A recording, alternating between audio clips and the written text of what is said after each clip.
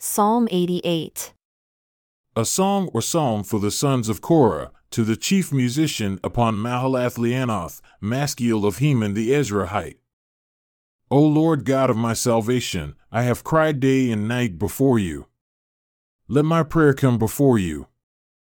Incline your ear unto my cry, for my soul is full of troubles, and my life draws near unto the grave.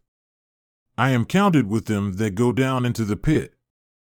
I am as a man that has no strength, free among the dead, like the slain that lie in the grave whom you remember no more, and they are cut off from your hand. You have laid me in the lowest pit, in darkness, in the depths. Your wrath lies hard upon me, and you have afflicted me with all your waves. Selah. You have put away my acquaintance far from me.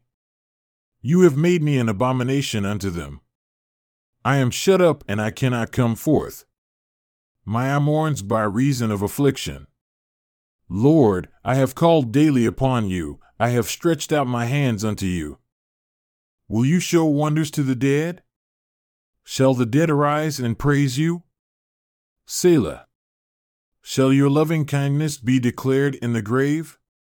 Or your faithfulness in destruction? Shall your wonders be known in the dark? And your righteousness in the land of forgetfulness?